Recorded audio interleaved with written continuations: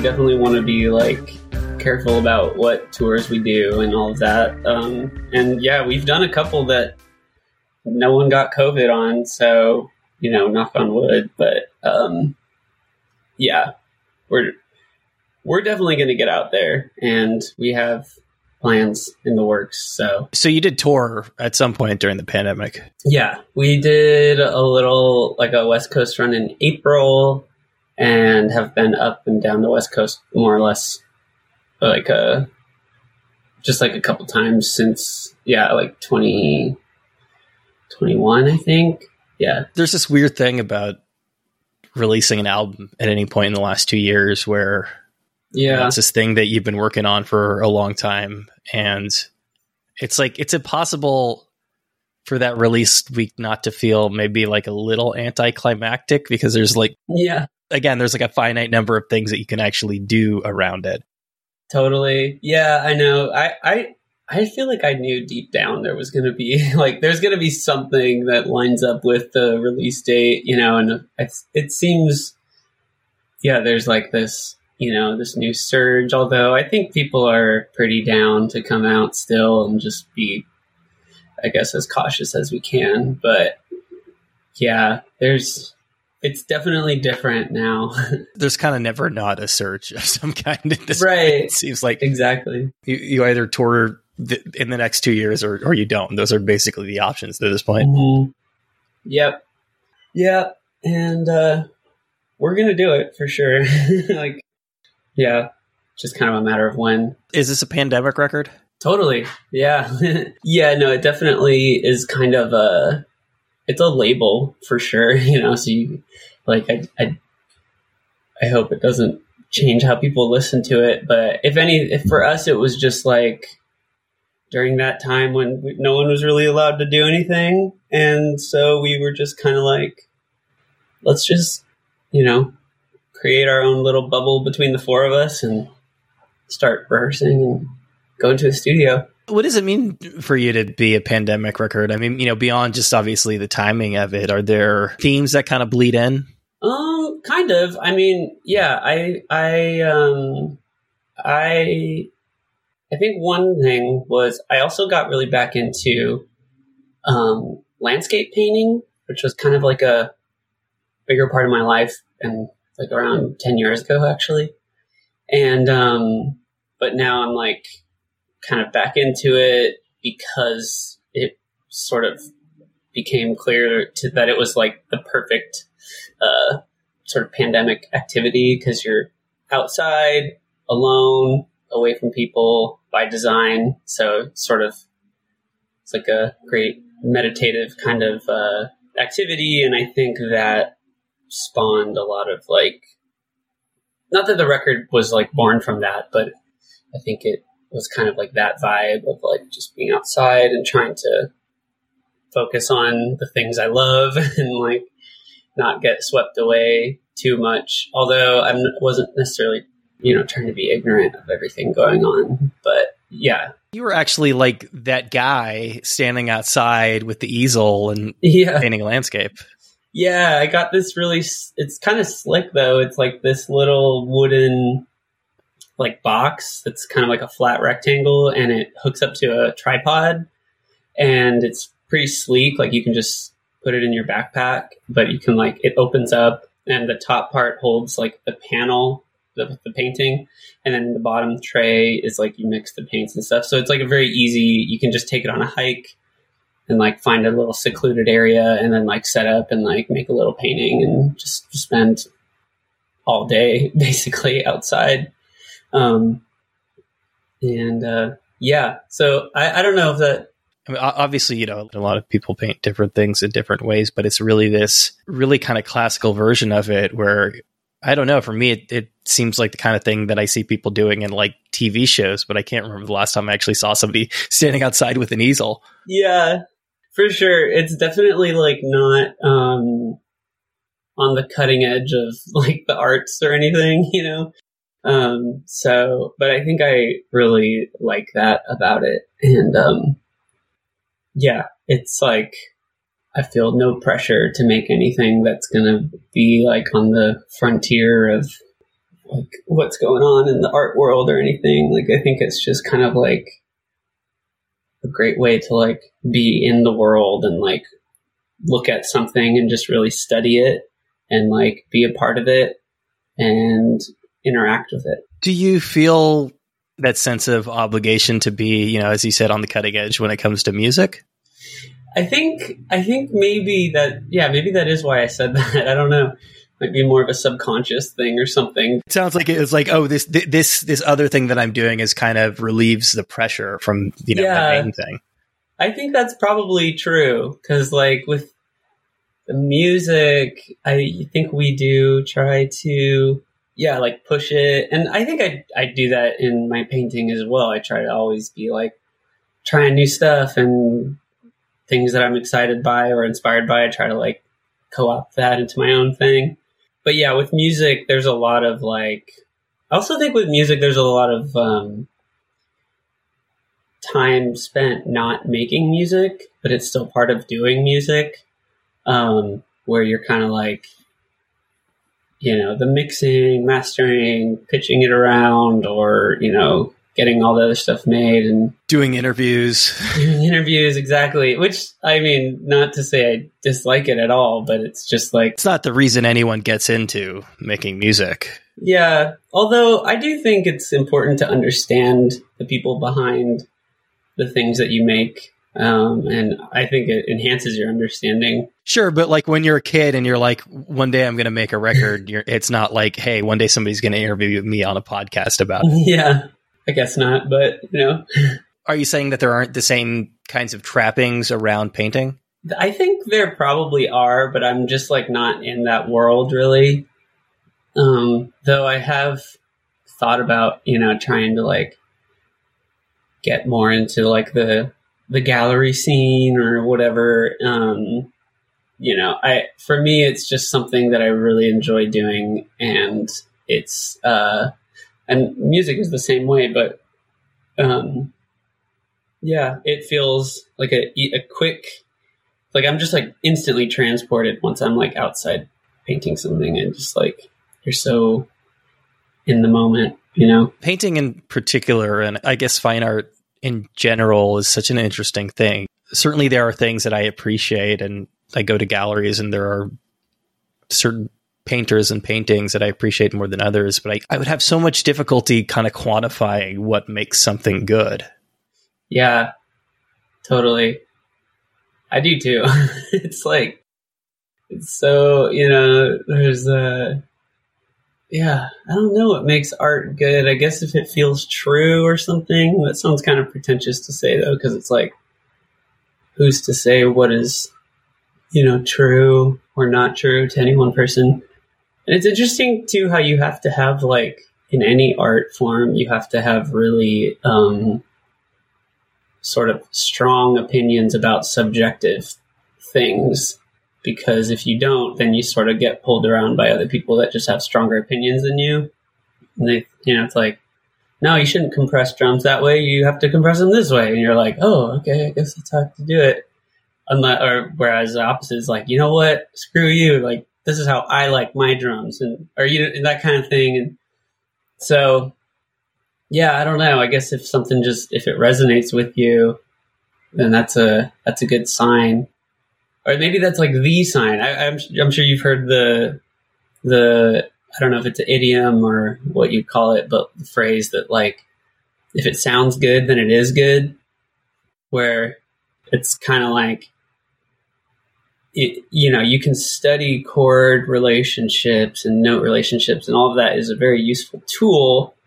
But like, just because you have knowledge about that, or how to mix colors and what colors go together and what compositions work best and that kind of thing, those are certainly valuable things to know. But those are like, I've heard it said that those are descriptive rather than prescriptive for what good art is. And ultimately, the good art is like the thing from which all those flow from. It's not because there's these like agreed upon rules of like, a good painting has this, this, and this, or a good song has these, you know, the holy trinity of whatever it is. It's like, if it sounds good, it is good. And then you can like dissect it from there and try to figure out what makes it good. Well, I'm going to answer your cliche with another cliche, which, and this is something that I hear particularly in reference to fine art, but it obviously applies to music as well. But the idea of learning the fundamentals so that you can break them. Yeah, absolutely. I think it's true that you can't break the rules as effectively if you don't understand why they're kind of there in the first place. So yeah, I think that is for sure like the horse which comes before the cart of whatever I said a few seconds ago. Like, but yeah, I don't know. I mean, no, I do think that is true, because you kind of like, there's a certain point where your artistic or musical vocabulary is so limited that you just need like, you need to figure out like a few more words, and then you can start putting together some really cool stuff. But like, yeah, you kind of, there's a sort of that threshold. It's hard to like know how far is too far though sometimes. Every once in a while you land on like a really great piece of outsider art, but whether it's painting or the Ramones, exactly, where it's just like, for whatever reason, it hits the zeitgeist just right and it resonates. Yeah, totally. Yeah, it's interesting when you're learning those like fundamental things. It's very satisfying and very exciting, and you're like, oh my god, I'm learning this. This is awesome. I can totally do it. But then like, yeah, I don't know. There's I guess it's kind of like if you have 3 chords and you can write a Ramones song and you're the Ramones, and I don't know, I'm sort of losing the train here, but I think it takes confidence, I think. I don't know. There's like this certain, I think it's kind of like what I was saying earlier too, like about like sort of having strong opinions about subjective things, because like I feel empowered, or I don't know. I think I feel more empowered than ever to like finally try to make, especially after doing this record, to try to maybe do another one or the next one like fully by ourselves.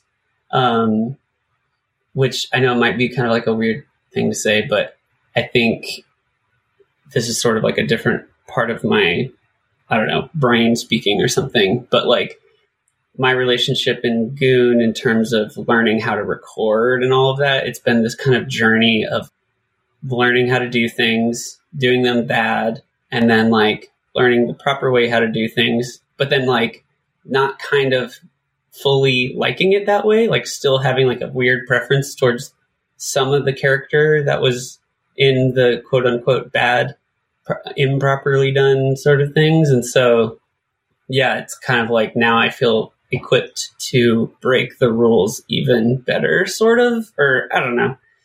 Hopefully that doesn't sound, or hopefully that makes sense.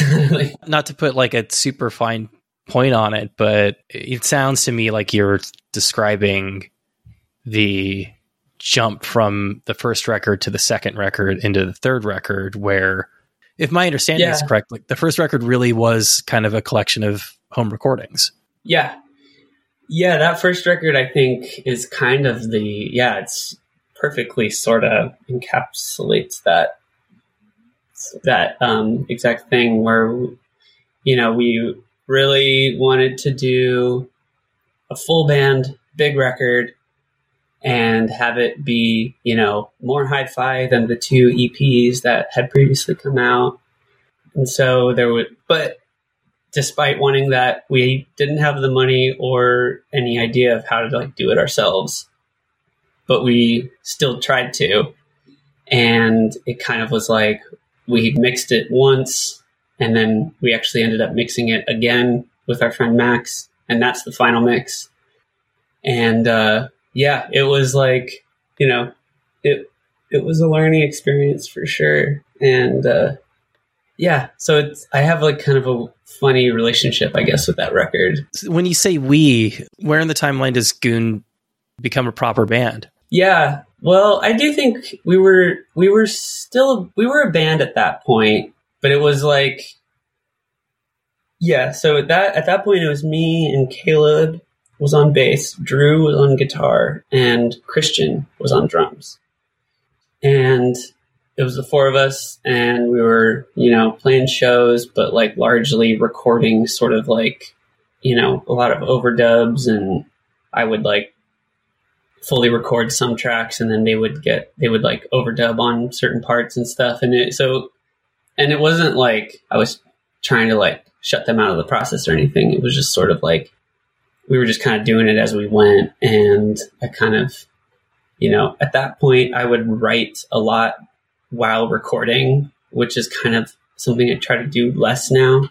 So yeah, there was the four of us. And then over time, Christian had a kid and decided it was all very amicable for all three of them, but they basically all kind of like moved on, and I kept going, and that's sort of the simplified version of it, I guess. But along the way, we picked up Andy now on drums, and then Dylan, who is now on guitar, and then Tamra on bass. And so, and then in the middle of all of that, we got dropped by our label, and it was sort of like the closing of chapter 1. And now this feels sort of like chapter 2.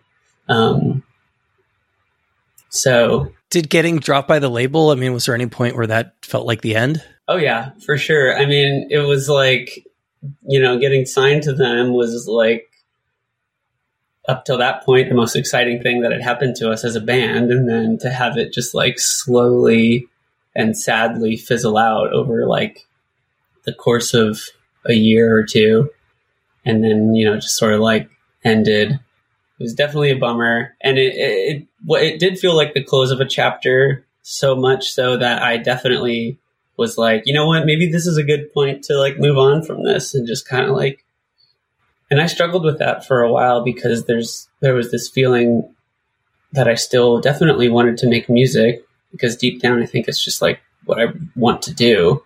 But I felt this pressure that like I couldn't release music if I wasn't on a label, like it was somehow like less than. Yeah, less than, exactly. Yeah. Embarrassing. I get that impulse, and I felt that way about certain things, but it does seem like one of those things, we deal with this a lot in life, where when you look back at it, the parameters that you set for yourself feel almost arbitrary. Absolutely. Everything is completely made up. And like, it's like, why would I limit myself? Because it's not like it's coming from anywhere else either. It's like a total like self-imposed thing to feel that way. So in 2020, whatever, like nobody is going to judge you harshly for releasing music on SoundCloud. Yeah, absolutely. And like, I think we're really happy to be doing it independently now. And like, a lot of ways it feels like the most kind of, maybe I shouldn't say real, but like it feels like more of a album rollout than Heaven is Humming was. And it definitely feels like something that, just like the album itself, is something that we're all really proud of. So yeah, there's nothing really lost there other than money and a team and all that shit. But I know in the grand scheme of things, band names and project names are kind of arbitrary. Yeah. In this specific case, when there wasn't necessarily that much that survived from the first record, why did the project keep going? Well, I feel like it definitely feels like a continuation. In many ways, I kind of feel like this record takes a lot of stuff that I and we were kind of aiming at aesthetically and lyrically and just like sonically, even musical concepts that were like aimed at in the first EPs, where there's sort of like this mix of like rock and roll tunes with like synthy, kind of more lush, lo-fi textures. And that's always been sort of a theme, I guess, throughout. But there was even when we were doing Heaven is Humming, I had a desire to be less of a grungy band. And I think that was mainly because it was just such a long labor to work on. And like, by the end of it, it was just like, man, I don't want to make this kind of music anymore, but we still love to be loud and play loud shows and all of that. But I think this record and also the EP that we put out earlier this year are sort of like, they feel like a culmination of that desire to try something less grungy and just kind of push things more in that, like, not lo-fi, but kind of, I don't know, more introspective, Boards of Canada influenced, not only synths, but like just vibe, I guess. It's just staying on the note of just completely arbitrary music industry things. Right. It was interesting that the team you're working with on Press kind of labeled the band as an art rock band, because I'm trying to figure out like exactly what that means and if that makes sense to you, because like this new album especially, like it just, and I mean this in the nicest way possible, it feels like a rock record. Yeah, totally. Yeah, I think I don't really know where that term came from. I think it's just kind of, like all terms, like you said, there's sort of an element of arbitrariness to it. And I think at the end of the day, the point of naming, other than to be able to categorize things in some sense, the point of a genre sometimes is just to get people like interested in like enough to listen to it. Because like, Goon's new rock record definitely doesn't intrigue as quite as much. But yeah, I know what you're saying. I mean, it is that. It's like it's a studio record, which is also something we've never done before. I wonder if that's like an artifact of the first record, because there's a certain sense in which if you're kind of learning the ropes in real time and figuring out how to be a band, how to make a record, it's just going to be less accessible. Like there's no way around it. Yeah.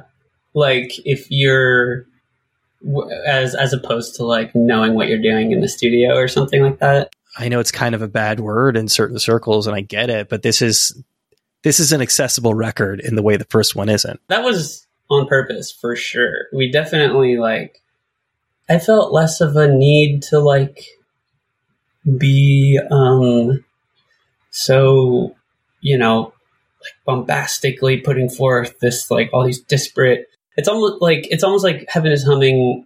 Like we almost wanted it to be kind of pretentious and like give people whiplash. And it's like, oh, there's tracks like Snoqualmie, which is like so light and airy and has, it's like an Elliott Smith song or whatever. And is that an intentional Twin Peaks reference? Yeah, I actually didn't know that that's where they filmed it when I first named it that. I learned of the place when we were on tour.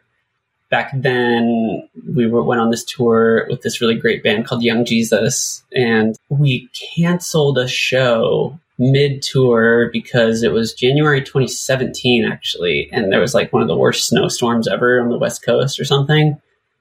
So the one show that we canceled, we would have driven through Snoqualmie to go there, and so like seeing that name on a map, I was like, wow, that's a crazy name for a place. That's so cool. And so I sort of took it as like a metaphor for like my ending relationship at the time with my ex, and like this sort of represented this like place that you don't ever go, but you hear about. And then I later learned that it's like this hauntingly beautiful place where Twin Peaks was filmed. And it's like, wow, that's cool too. Take that. It's one of those nice coincidences. And the reason why I made the Twin Peaks reference is because you're saying it was light and airy. And that's the musical aesthetic I think of when I think of Twin Peaks. Yeah. Yeah. There's less like baritone guitar with chorus on it or whatever, but it's definitely light and airy and has that kind of haunted Pacific Northwest vibe. There was more of an attempt to make like a cohesive record this time around. And yeah, less of a desire to like, make like, I don't know. I wanted it to be very welcoming, and that felt like a very noble goal or something. I mean, again, especially when it feels like the world is falling apart around you. Yeah, exactly. Yeah. Is that cohesion, Is that thematic too? I mean, you know, I've read and heard you talk about the record, and there's a lot of reoccurring motifs. I think suburbia being the main one. Definitely, I think a hallmark of the lyrics on Heaven is Humming is that there is kind of, and just the EPs before it as well, there's sort of like a stream of consciousness lyrical thing going on that I was more interested in back then. And I still enjoy that now, but I tried very hard to come up with some stuff, sort of study it and like work on it and like really get into it in a way that hopefully I was able to like, or my hope was to discover what like themes were sort of coming out naturally. And then after sort of figuring that out, to sort of like seize on it and pursue it more intentionally without being too heavy-handed, but also being like hopefully clear and trying to like play with that tension. Yeah, another, I guess, you know, aspect of it being a pandemic record was being able to have all that time to do that. Specifically, I guess, to you, and again, thematically on the record, what does suburbia represent? You're out there in LA. I'm in New York. Yeah. And for me, New York has been, for a lot of reasons, a hard place to ride out the pandemic, you know, to be sort of stuck in my apartment here. And so when I think of it, especially in the context of the last 2 years, there's sort of like a sprawl and a space that I don't really get in the urban environment. Yeah, totally. Yeah, I think I was thinking a lot about the kind of there's like a nostalgic element to the suburbs for me, and I guess probably, you know, most people who grew up there. But I was like not necessarily like missing it. I was just kind of like, I just get so sucked into that nostalgia. And I think I'm very guilty of using nostalgia as just like an escape. I don't know, but I think it's it's like it's an interesting thing to grow up in the suburbs, and there's sort of like I don't know, the sameness but different of all the houses and everything is so, it's nostalgic, but then it's also like, you know, you get enough distance from it and you realize how like kind of there's like this weird melancholy to it, that everything's like copied and pasted like that, and it's like so, you know, nice, quote unquote, or whatever. Yeah, I don't know. I don't really know what the obsession is there, I guess. I just kind of, it felt, you know, like a good thing to write about. Yeah, I mean, I think one of the things that makes nostalgia dangerous isn't really the right word, but I guess one of the sort of problematic things about nostalgia is we forget why we left that thing in the first place, and we forget all the things that we didn't like about it. And there's a reason why you ended up in LA and I ended up in New York. And, you know, I grew up in the suburban East Bay, and I couldn't wait to get out of there. Totally. Yeah. And I think that's absolutely right. And I think maybe the nostalgia, like the aspect of nostalgia that I think keeps me coming back maybe is like, it's like some obsession with like, I don't know, like the passing of time and like, yeah, because you're right. There's like totally, you know, like there's a reason why I left, and that's definitely not those aren't the things that are on the forefront of my mind when I'm like being nostalgic about it. So it's like worth remembering and trying to just like ground yourself as much as possible in like the present, and like, you know, and that is actually a theme on the record as well. I think it kind of is more or most apparent in the song Ochre, which is like about just like trying to be mindful and present, and kind of battling the anxiety that can come from just like overindulging in nostalgia or whatever. Are you a meditator? Not technically, but yeah. Are you? I love this question because I ask it like fairly regularly, and it's interesting. Like I meditate, and I go in and out of it, and there are times in my life when it's easier to do than others, whether it's like just having the time to do it or that the anxiety is too high that I can't possibly just sit in silence for a while. But right. The answers that I really appreciated are the people who essentially say, yes, I meditate, but it's an entirely different version of it.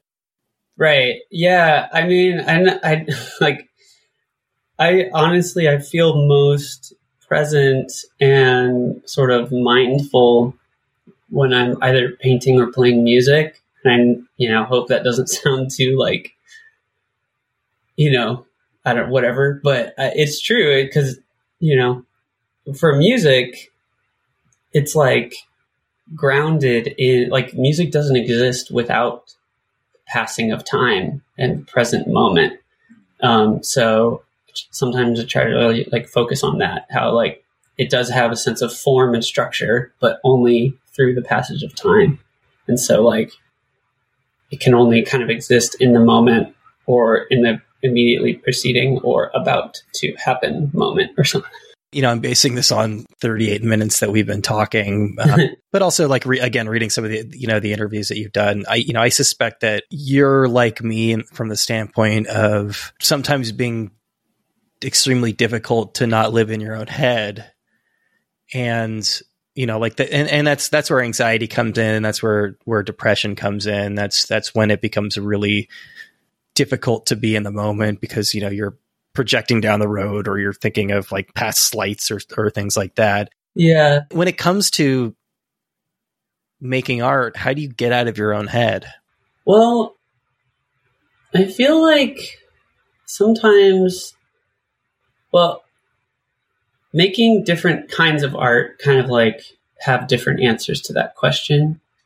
And at least for me, where like writing lyrics sometimes feels like going more into my head as a way of like, I don't know, sort of like exercising demons or something like on my own. It's like a way of like working through things that it almost feels like once I'm able to get it out onto a page, it somehow has less power over me or something.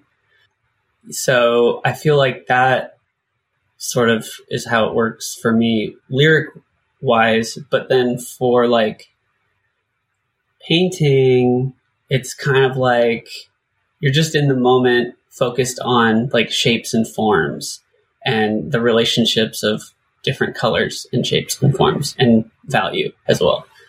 And like something about that, like that it's basically just playing around with shapes and colors is like, but the fact that like it's that, but then you're also putting in like a pretty intense amount of work and time into just playing around with shapes and colors. It just feels so serious and meaningful kind of in the moment. And not that it means it's more meaningful than like anything else necessarily, or that like what you're making is going to be of any worth. It's just so life-giving, I think, to like focus on something that you could pretty easily call trivial, like shapes and colors for, 8 hours or whatever. It's like, all right, come on, but, yeah, I don't know. It's something about that is just so fun and exciting, and it always helps me get out of my head. I'm going to make a really big leap here, and I need you to kind of come along with me on this. I'm with you. As you were describing the Snoqualmie song, and I think this pertains probably to a lot of what you do lyric-wise, it's important to find the right metaphor to hang the song on. Yeah. And there's a lot of metaphor on this record. For sure. Is there a way in which abstraction in painting serves a similar function? And the function of metaphor, I think I get you that like a song needs some kind of anchor, either thematically or like a metaphor. Even more than that there are some things that for whatever reason you can't or don't want to say directly. Oh, yeah. And that metaphor, this is a way that songwriting or poetry can be effective, and this is a way that paintings can be effective, in that by finding the right symbol, by finding the right abstraction, by finding the right metaphor, that thing can almost be truer than you're capable of saying directly. Yes, absolutely, 100%. I think that it's, it does require a little bit of like, you sort of have to like suspend, like as the listener or viewer of something, you have to like acknowledge that like, maybe I'm like missing this a little bit, but I think I guess what it makes me think of is how like I can like paint a landscape and like essentially have it mean like I wish I wasn't depressed anymore or something but like, it's just a landscape of some trees and like a red ladder, or you know what I mean? And it's like, how can that mean that? And how would I ever expect anyone to know that? But like, that was very much like the intent put in behind it, and among other things. But like, I think images and songs can definitely mean so much more than what they say. And I think that's like, I don't know. I think it's really important to be able, because to me, that's kind of like one of the more exciting parts about music and painting is like beyond form and beyond tunings and production styles and all this. It's like, it culminates to like say something. And of course, in the lyrics, you're able to like very much say things, but like, what happens when, I don't know, like on Wavy Maze, we put together like a lyrical idea that combines Zelda and the sound of people's voices getting quieter in the snow, far away. Like allow me to kind of coin a phrase here, but it's I think it's the alchemy of juxtaposition. Hell yeah. It is. It for sure is. Like it's kind of like honestly he is not very present this time around, but there was this like goon like monster kind of robot demon figure, whatever. I don't know. It's like he's on the cover of like a mascot. Exactly. On the cover of the Dusk of Punk EP, as well as the Heaven is Humming record. And that symbol, it was really inspired by Stanley Donwood and the Kid A bear logo that he came up with for Kid A. And like how it's like this very aggressive, sinister, scary looking, simple image that feels so like inhuman and scary. It's got the fangs. Yeah, those fangs, and it's like just like a perfect circle that kind of has like Mickey Mouse ears, and then like two perfectly circular eyes with like lines going down the center of each eye, so they sort of look like cat eyes, and then just like super like zigzag across the bottom half of the circle to create these like sharp teeth.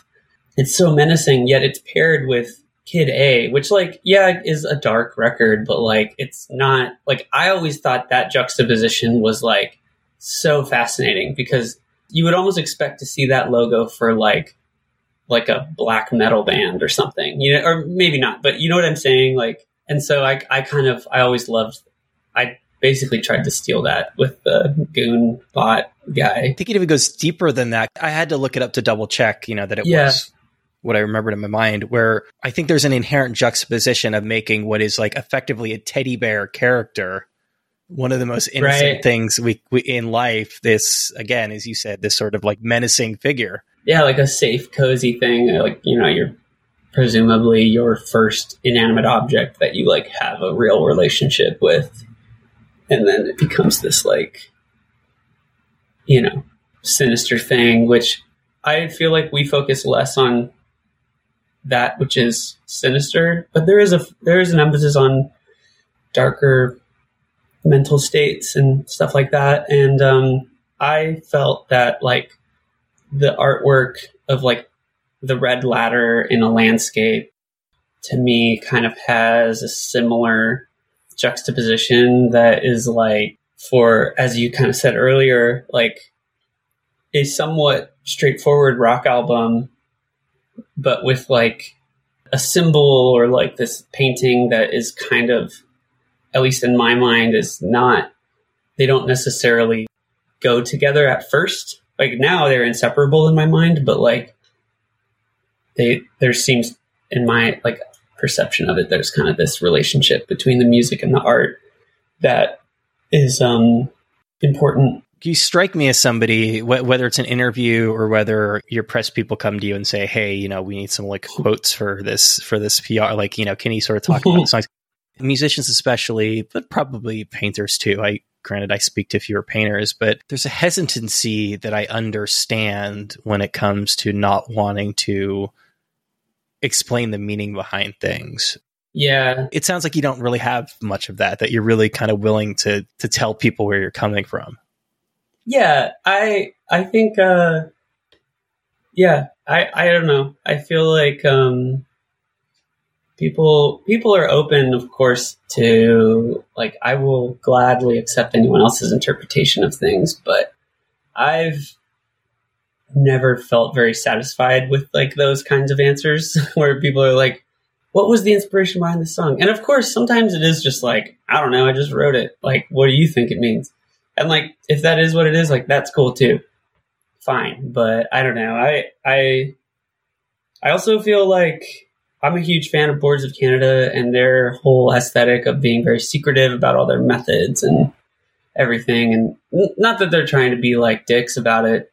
I think they just are reclusive people or whatever, but very probably normal people.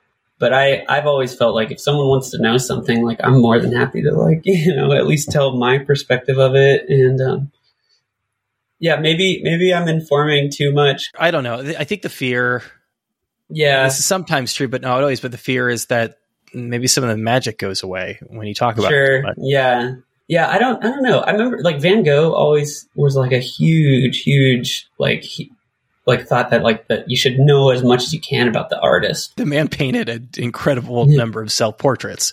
Yeah, there you go. Yeah. And, you know, by knowing more about him, we're even more able to appreciate the, like, incredible genius of his work. And, you know, that's not, you know, it's true of so many artists. And so I subscribe to that wholeheartedy. Was Van Gogh an original influencer in that, like, he was always taking selfies? Yeah, probably. Yeah.